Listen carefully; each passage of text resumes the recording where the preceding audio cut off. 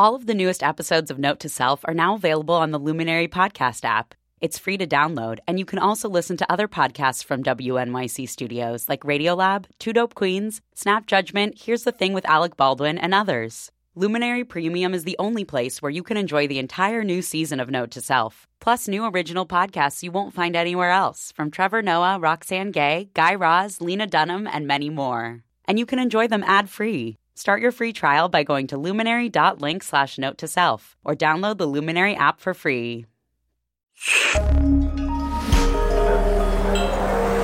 Listener supported.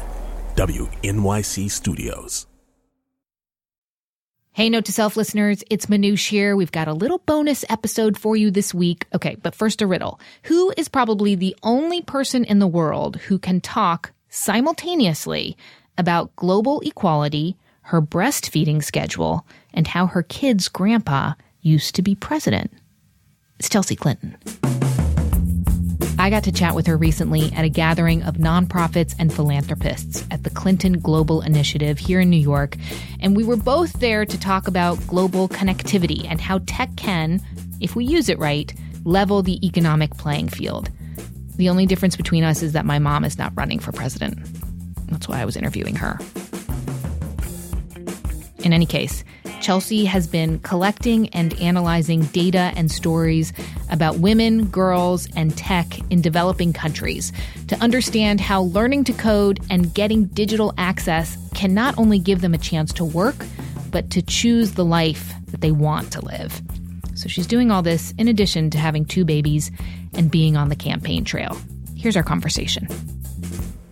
You've been doing some really fascinating research into gender and tech and really scaling opportunity. Can you tell me some of the data that you've dug up? Sure. So in partnership with the Gates Foundation at the Clinton Foundation, we launched something called No Ceilings, a full participation project. And we gathered just under 1 million unique data points across kind of every question we could think of that would highlight where girls and women really have made progress in terms of our inclusion and our participation, and where we haven't made progress in the last couple of decades. And not surprisingly, an area that we all pay a lot of attention to that is important to all of our lives increasingly around the world is technology. And so we looked at kind of the question of women in technology along lots of different dimensions. So kind of around the world, do women have access to the same technologies as men? And the answer is no. And that's actually one of the areas where we've lost progress over my lifetime. So that's something I became particularly invigorated around because I found it so infuriating that we'd really lost ground in terms of little girls who are aspiring to be engineers or astronauts or architects, and then kind of pursuing those careers in college and graduate school. So what do you think needs to be done? Where is the key moment where you can sort of change the trajectory of that? So we know that in kindergarten and first grade, girls have pretty similar aspirations to boys. They want to grow up and be astronauts. They want to grow up and be leaders, even if they may not know what that means. They want to grow up and kind of create the computer games that they're participating in or watching their kind of older siblings play with. But around middle school, there starts to be a real deterioration in that parity. Mm-hmm. So around middle school, girls are less interested in kind of those careers, technologically speaking, or kind of just leadership broadly. They're less engaged in math and the sciences. And then so not surprisingly, they start performing less well. And we think kind of that downward trajectory has a few root causes. One, girls start to be much more sensitive, boys too, to the images that they're seeing every day. It's no longer just kind of what they're experiencing in their families, and it's no longer just about their own imaginations. It's really social awareness, so what they're hearing from the media, kind of what they're seeing on television. And they don't see a lot of people that look like them who are succeeding in these science, kind of in math, and you're saying originated career, but really around the world. Mm-hmm. And in middle school, teachers start calling on girls less in math and science classes. So even if girls raise their hands at the same rates as boys, both female and male teachers are calling on girls less. So that sends a not so subtle signal that their answers or their opinions or their questions, and maybe even questions are what are most important in that list, are less valued. And so there's a real kind of lack of validation. So there's lots that we have to do, from teacher training and support to getting our Hollywood in this country or Bollywood in India or Nollywood in Nigeria to start kind of making movies that highlight like really awesome, successful female scientists and engineers. So kids don't have that imagination gap, so that they can see themselves, so that they then grow up to be that. I know female leadership obviously is a big issue for you. And I have to say that most of my listeners are young women between the ages of 25 and 34. And they're looking at you juggling your mom's campaign. You're juggling the Clinton Global Initiative. You just had a baby. I mean, several of them asked me, is she just pumping like a crazy woman right now? How are you doing it all and managing to take yourself out of what is a very intense time after having a kid and talk about issues this broad? So my son Aiden just turned 3 months on Sunday. Thank you. And our daughter Charlotte is turning 2 in a few days.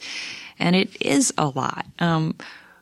Yet I look at my children and it makes me only more passionate about the work that I've been lucky to do through the Clinton Foundation, and candidly also about my mom's campaign. Because for me, my day begins and ends literally and also metaphorically with my children. And I am emphatically committed to breastfeeding, and it's something I talk about publicly. Clearly, I'm talking to you about it now.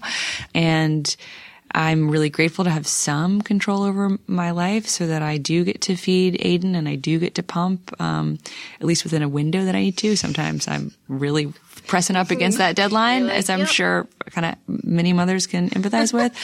And that then too just kind of compels me to work as hard as I can kind of in this campaign, but also just more broadly to talk about the policies that we need in this country and really around the world to support each of us to make what we think are the right choices for ourselves and our families when it comes to becoming a parent or not, and then how we choose to be a parent. And thankfully, this is not just a conversation that's happening here in the United States.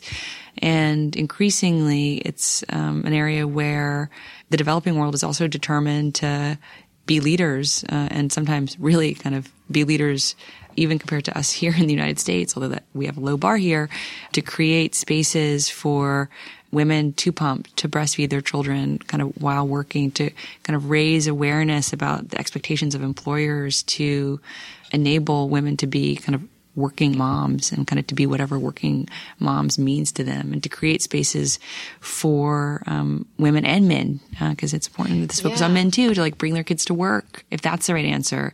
So there's lots of innovation, thankfully, happening around this question across the world. And I think we in the United States will have a lot to learn from not only the countries that are often talked about, kind of in Scandinavia and elsewhere, but increasingly in the developing world too. Really? Like where? What are you thinking of? So the World Bank is making a big series of investments in partnership with a consortium of countries across sub-Saharan Africa, Asia, and Latin America to support governments to also be leaders in this area. So to support governments that want to create childcare facilities in their government buildings, for example, which I think is pretty fantastic. And I would hope we here in the United States would encourage our state and local governments to similarly be leaders in supporting parents, mothers, and fathers through providing childcare on site. Yeah, I mean, that brings up the question of men's role, right? We just did a series with Anne-Marie Slaughter and her husband, and this idea of the lead parent, and that lead parent, not the working mother, but the lead parent, somebody who takes the role of leading the family while the other spouse or parent is going after the income. So for you, do you find that your husband is taking the lead parent role? Is your dad like lead grandparent? Like, is there a way that we can start to show people that men can take other sort of roles in their families as the women lead?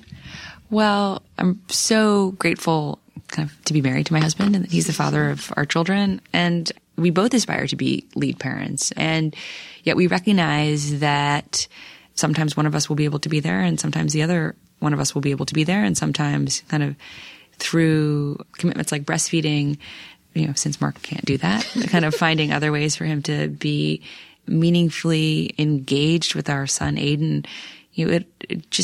I think what we hope is that if we're asking ourselves these questions about how to best ensure that our children feel loved and supported and know they're our number one priority, if we're asking ourselves that question kind of daily, weekly, monthly, hopefully we're going to get to the right answer most of the time. Yeah. And that kind of it is a we getting to the right answer, and that sometimes it'll be one of us and sometimes it'll be the other one of us. And we're also really grateful to have the support of our families. I mean, my parents are really involved. My mother-in-law is really involved. My husband comes from a family of 11, and we're really lucky that my sister-in-law and her family live nearby. So we're just really grateful to be able to surround our children kind of with this ecosystem of love and support. But we both certainly aspire to be the lead parent. Good luck to that, right? Yeah, thank you. Chelsea, thank you so much. Manoush, thank you so much for taking the time.